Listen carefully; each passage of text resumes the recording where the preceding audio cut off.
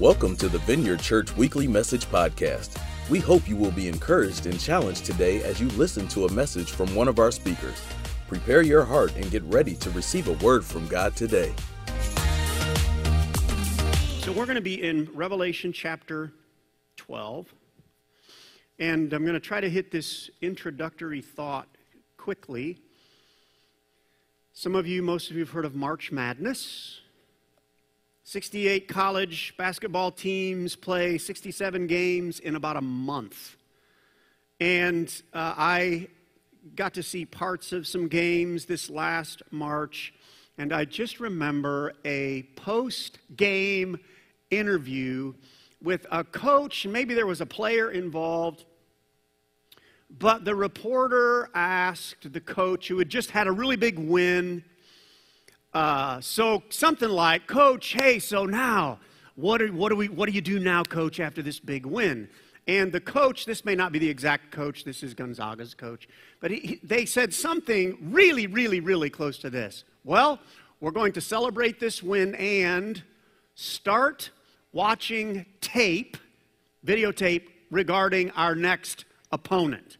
And I remember in the midst of that, I don't know why it stuck out to my brain, like this guy right now was shifting into gears on, I need to study our next opponent. Does that make sense? And that, it may not be a great starter, but here's the idea. Great success requires an awareness of our enemy. Does that make sense? If you don't like the basketball example, we're a ping pong family. Popes play ping pong. I don't know. We've been playing and we have a table in our basement. And a couple of weeks ago, I was playing with my son, Isaac, who's a pretty good ping pong player. And so we were playing, and something was happening that was definitely not the Lord's will. My son was beating me. And just to be clear, do I love my son? Yes. But while we're playing pong, he is my enemy. All right. So we're playing ping, and so he beat me the first two games, which, doesn't happen a lot. And I'm like, what's going on here? And I realized whenever I hit the ball to his right side, he was doing this. And I mean, he was so on with his right hand spike thing. And so I remember studying and realizing, and I, from that point on, thought, I will never hit the ball to that side of the court again with as much in me, and it helped a little bit. So I don't know, knowing your enemy, knowing what's going on the other side of the table can help you in your quest to be, does that make sense? Maybe you're a card player and you realize, wait a minute, Martha is saving spades.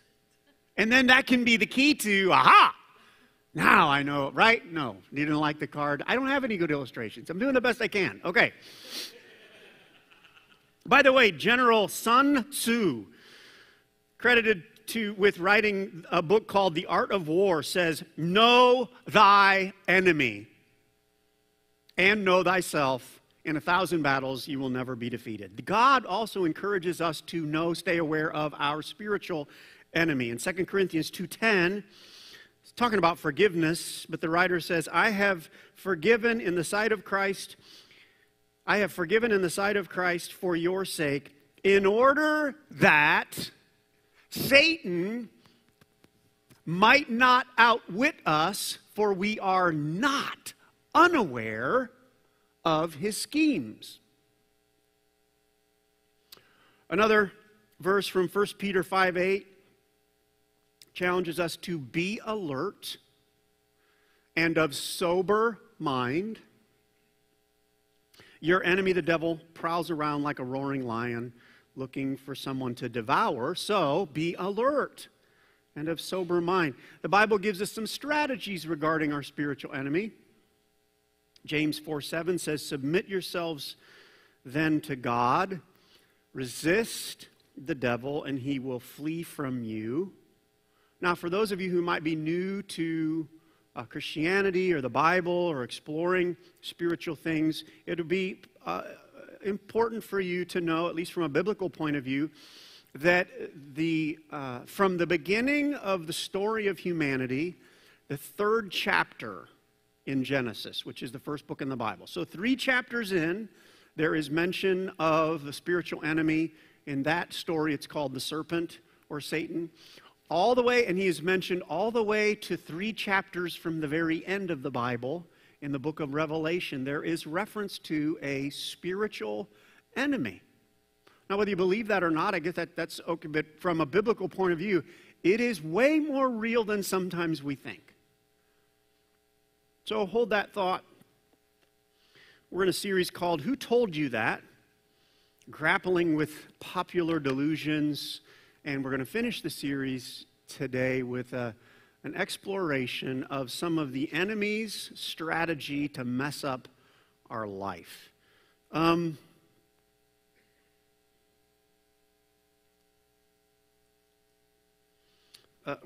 don't know if we still have enough. They were selling really quick at the Resource Center.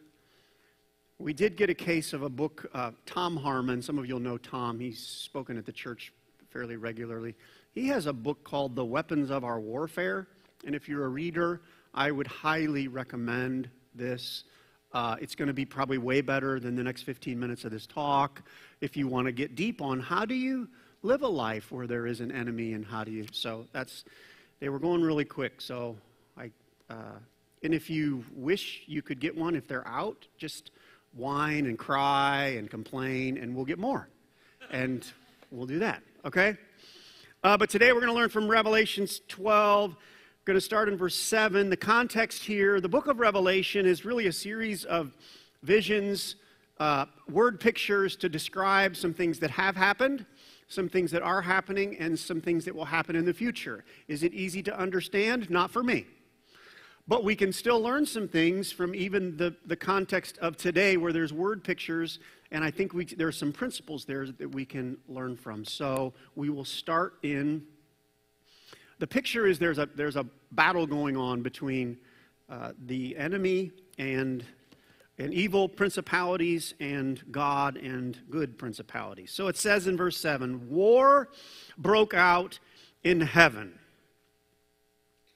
Michael and his angels fought against the dragon.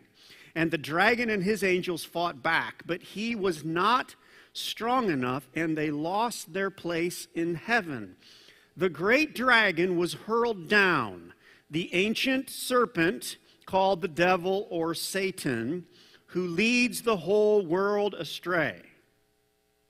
He was hurled to the earth, and his angels with him. Then I heard a loud voice in heaven say, "Now have come the salvation and the power and the kingdom of our God and the authority of his Messiah. For the accuser of our brothers and sisters," that's a reference to the enemy, "for the accuser of our brothers and sisters, who accused them before our God day and night, has been hurled down." Now the next 5 or so verses talk about the anger of the devil because he's been thrown down, the power of Jesus Christ and the gospel and the church, and then it finishes in verse 17 where it says, "Then the dragon," again that's a reference to the enemy or Satan, "was enraged at the woman and went off to wage war against the rest of her offspring, those who keep God's commands and hold fast their testimony about Jesus." So the title of the talk this weekend is Who Told You the Devil Isn't Real? And going to try to give you identify a couple strategies that the enemy will use to mess up our day, our life. Does that make sense? Let me pray. Father, help us. Some of these things we probably are aware of. There could be some new ideas in the room for some of us or online. But every one of us, I think, every one of us, we would like to win. We'd like to win at life. And so help us to know a little bit about the enemy of our life so that we can win more. In Jesus' name, amen. Two things I see in the text that can be helpful. The first one is our enemy attacks with an abundance of, biggest word I've used in a long time here at the Vineyard, prosecutorial, that's awesome, lies. Prosecutorial, there's a reason I use that big old word. If you don't like the word, because that's just too hard to spell, you could write down false accusation. But prosecutorial lies, I used it because of verse 10 where it says, the accuser of our brothers and sisters, who accuses them before our God day and night. That word for accuser in the original language, it means to charge or prosecute. Prosecutorial, right? Also, the other thing that's part of this picture is the fact that he does this day and night. And so those words, it means from sunrise, early in the morning, to sunset, and all through the evening and nighttime. And so I was thinking about this word picture of the enemy, and I thought of, and this might be helpful, if you can imagine a very aggressive, irritating attorney. Now, if you're an attorney, we like you, we think. We like you. But it might be hard for some of us. Now, if you can imagine one who is overly aggressive and perhaps irritating. So it might look something like this. So he would be the kind of attorney who would say, where were you on the Sunday of May 23rd? Is that today? The Sunday of May 23rd, where were you Sunday morning, May 23rd? And you would say, well, I was at the Vineyard Church. And then he would say, were you really? Well, yeah. Is there anyone there who can corroborate your story? Well, yeah, I could. But were you paying attention? Or were you just drinking the coffee? Or, right, well, no, I actually had some coffee. And then they would say, did you have, he might say, did you have creamer? Well, yeah, aren't you lactose intolerant? And I know this is goofy, but would pick and does that make sense? Like no matter what you say, no matter what you do, there is this aggressive accusation. Oh, and by the way, and it's all of the source of the accusation comes from not the truth, but from a lying perspective. This is important to know. In John 8:44, talking about the enemy, says he was a murderer from the beginning. There is no truth in him. And when he lies, he speaks his native language. So to sum it up, he is a lying, irritating prosecutor who picks at your life or picks at the details going on, and he'll do it 24 hours a day. So here's the idea. It may not be perfect, but it's a fill in the blank. The enemy of our soul is trying to ruin our day with an unending barrage of negativity.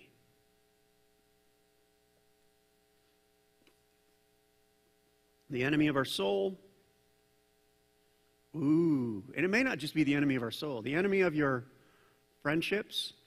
The enemy of your finances. The enemy of your relationships.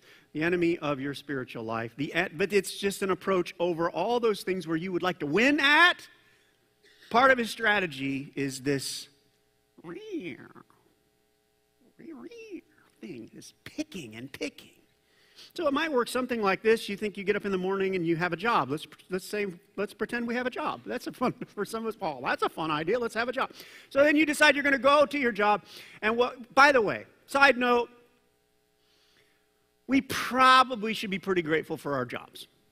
I'm just saying we should probably, and by the way, for those of you who are not grateful for your income or for the job, you may not have the perfect job, but it was helpful to me some years ago to go to a third world country and watch them try to do life. It made me, when I came back to America, be like, I'm really grateful for this place. So that's just a little side note. I just it changed my perspective. Let's just say you got a job. We should be probably grateful. We're going to go there, but it's easy on the way to, instead of be grateful, to start having things go off in our minds like this, or questions. Is it really worth going today?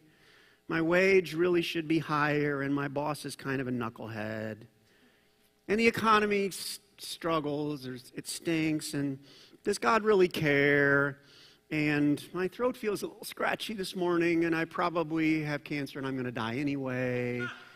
Or do you know how you can just start to just pick? And some of that, it's good to be aware that part of the enemy's plan is just to prosecute and to question and to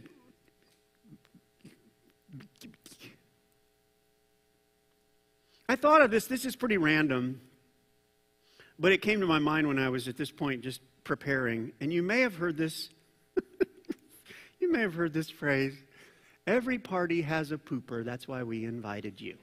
Do you remember that? Does anybody remember that from, or was that just only sex, right? No? How many of you have never heard every party has a pooper? That's why we invited you. Party pooper. Hey! Party pooper. Hey! No one? Oh, you're kidding. It's a real saying. It's in the Bible. If you go to Second Opinions, chapter 14. Okay. It is not true. It's not in the Bible.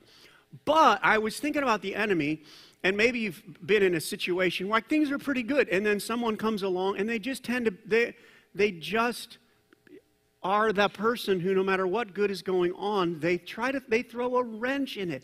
And that is not a bad picture of the plan of the enemy of our soul. That's what he does. I was thinking of Genesis chapter 3. God had just finished the creation. Everything is good. And the enemy shows up 3 chapters in. And as soon as the enemy shows up, within 4 or 5 verses, everything gets real messy and ugly. If you want to explore a book, it's called Job. It's kind of right in the center of the Bible. And it starts with this incredible picture of this man's life. To me, it sounds like the beginning of a Walt Disney story musical cartoon thing. Here's what it says. It says, in the land of Uz, there lived a man whose name was Job. This man was blameless and upright. He feared God and shunned evil. He had 7 sons and 3 daughters.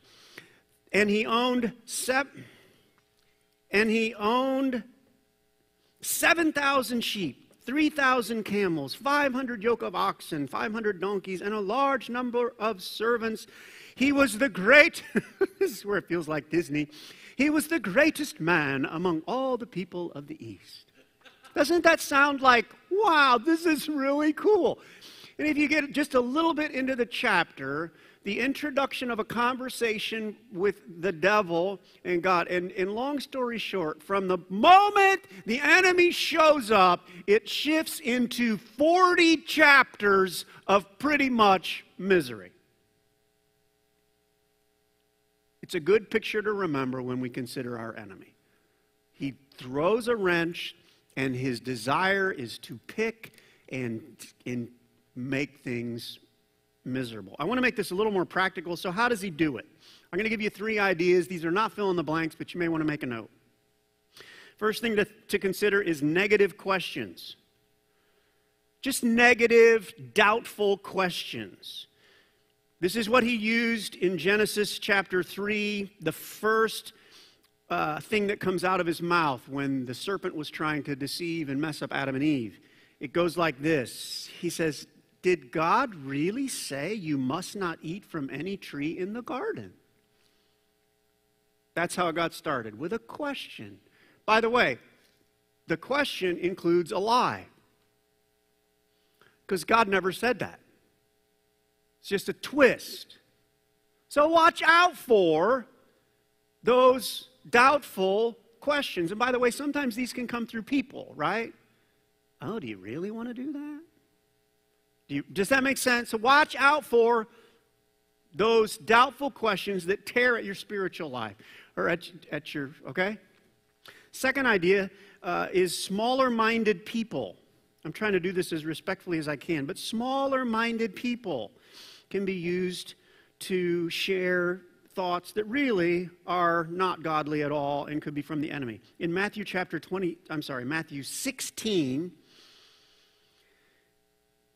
it says that Jesus turned to one of his disciples, whose name was Peter. He turns right to Peter, and he says, "Get behind me, Satan." Isn't that something? Just looks right at Peter, is saying some stuff. And he says, "Get behind me." So he's addressing? The enemy is present, speaking through Peter. "Get behind me, Satan." And he says, "You do not have in mind the concerns of God, but merely human concerns." That's why I said smaller-minded people. When you think, and when I think, when we think, I'm going to do this great thing for God, or I'm going to do this great thing for my kids, or I'm going to do this great thing for other people, watch out for the smaller-minded people who will give you reasons to not do the great thing because they'll be thinking too self-centered or too merely human. I made the announcement that we're going to try to do swimming lessons for the children at the community center, because right. So you may initially think, "Oh, I could help with swimming lessons. Like, I could do snacks, or might help with this or the pool, or I could, I would like to help affect the lives of maybe 8 or 10 or 20 kids whose life is way harder than mine. I should do that." And a smaller-minded person will come to you and say, "Now, wait a minute. We're talking about 4 Tuesdays. I don't know if it'll be on Tuesday. Are you sure you want to give up 4 Tuesdays? Like it's going to be 2 hours." Or do you know how this is how it works, though? Or they'll say, "Remember, your freckles really pop when you're in the sun. Do you really want to do that? Or the chlorine and the hair? Or can I just run through a scenario with you? What if one of the kids, I'm just saying, trips over your flip-flop? And then they start to blame you. What kind of insurance do you have?" Oh, wait, now it got really quiet in the room. Oh, wait, so like what? Oh, yeah. You could end up with nothing, because they're going to take you to court all over your flip-flop, because you know how it works. So listen. You better protect yourself from those kids and all swimming pools. Bar yourself in the house. Because does this not make, you're kidding, but I'm not kidding, because there are, I almost got really aggressive there for a moment.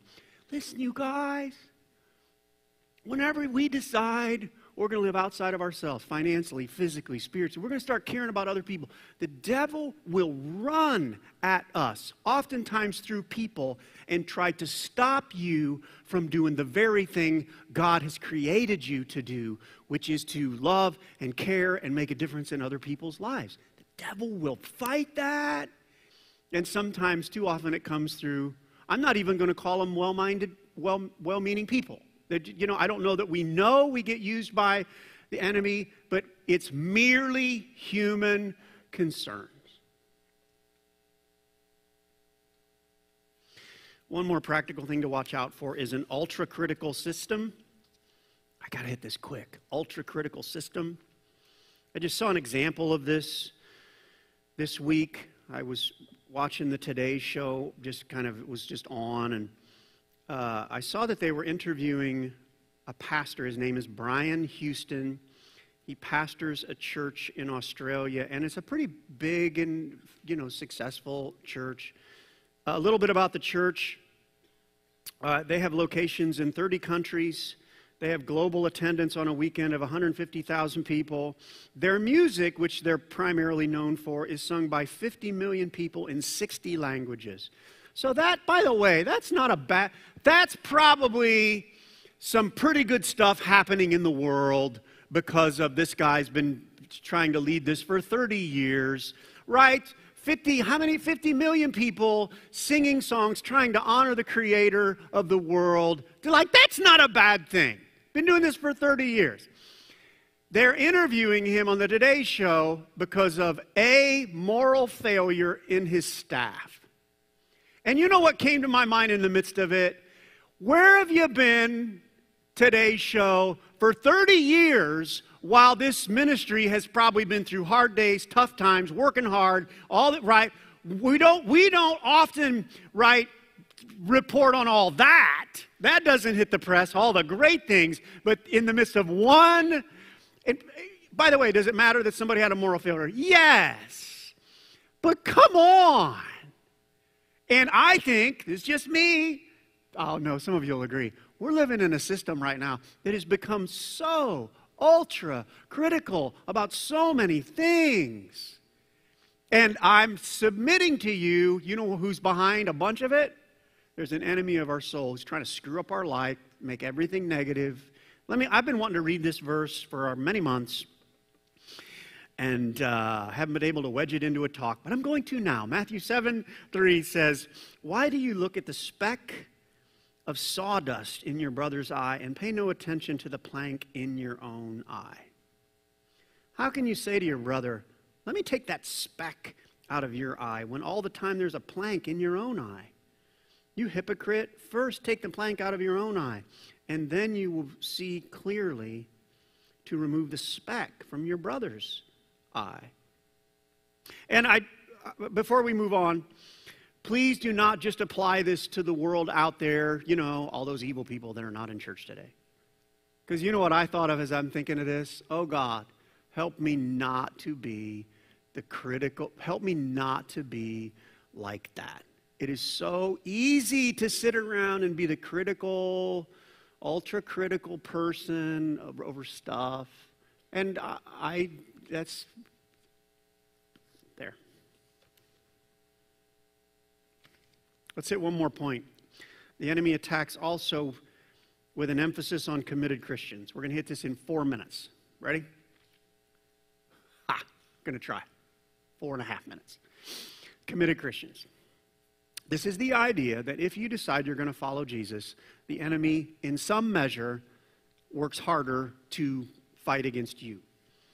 From our text, it says in verse 17, "The dragon went off to wage war against the rest of her offspring, those who keep God's commands and hold fast their testimony about Jesus." Now, to balance this, is the devil mean to everyone? Yes. Does he put extra emphasis on us if we decide to pursue Jesus, love our neighbor, be generous with our finances, worship God, pray for the kids in the neighborhood, all those things? He ramps it up to try to push back against you. Fill in the blank. If we are seriously serving, what is it? If we seriously serve Jesus, the enemy will significantly stir up trouble.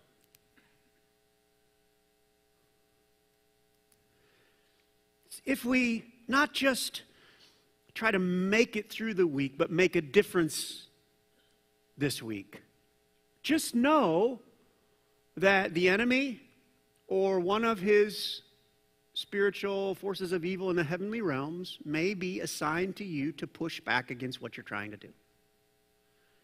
If you decide you're going to pray, no, like really pray about something, just know the enemy will go, can we bring some prosecutorial junk toward that person to derail them from praying that stuff? Because if they keep praying that stuff, then that's going to change something. And so he will potentially attack. When we decide to be generous, not just with ourselves, but with other people in situations, the enemy, who's not stupid, knows, can we distract that person? Can we do something in that life so that they will not be generous to try to help the poor? Or just, oh no, that person's not living just for themselves. Can someone please make them more selfish?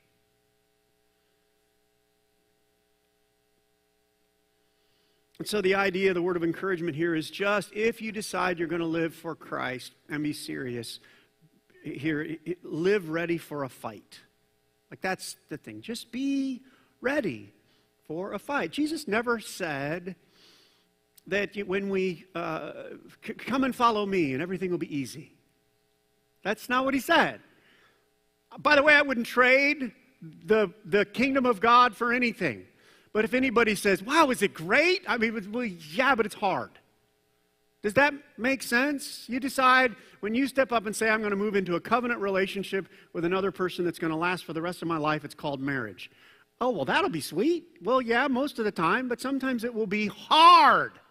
I mean, not with my wife, because she's perfect. But, I mean, for some of you, does that make sense? Like, when we decide we're going to do this stuff, every once in a while, I'm not going to go there, because I said, we're done, my 4 minutes is over. How long did I say? 3 minutes? 4.5? 4.5. I have 18 seconds. Fill in this blank.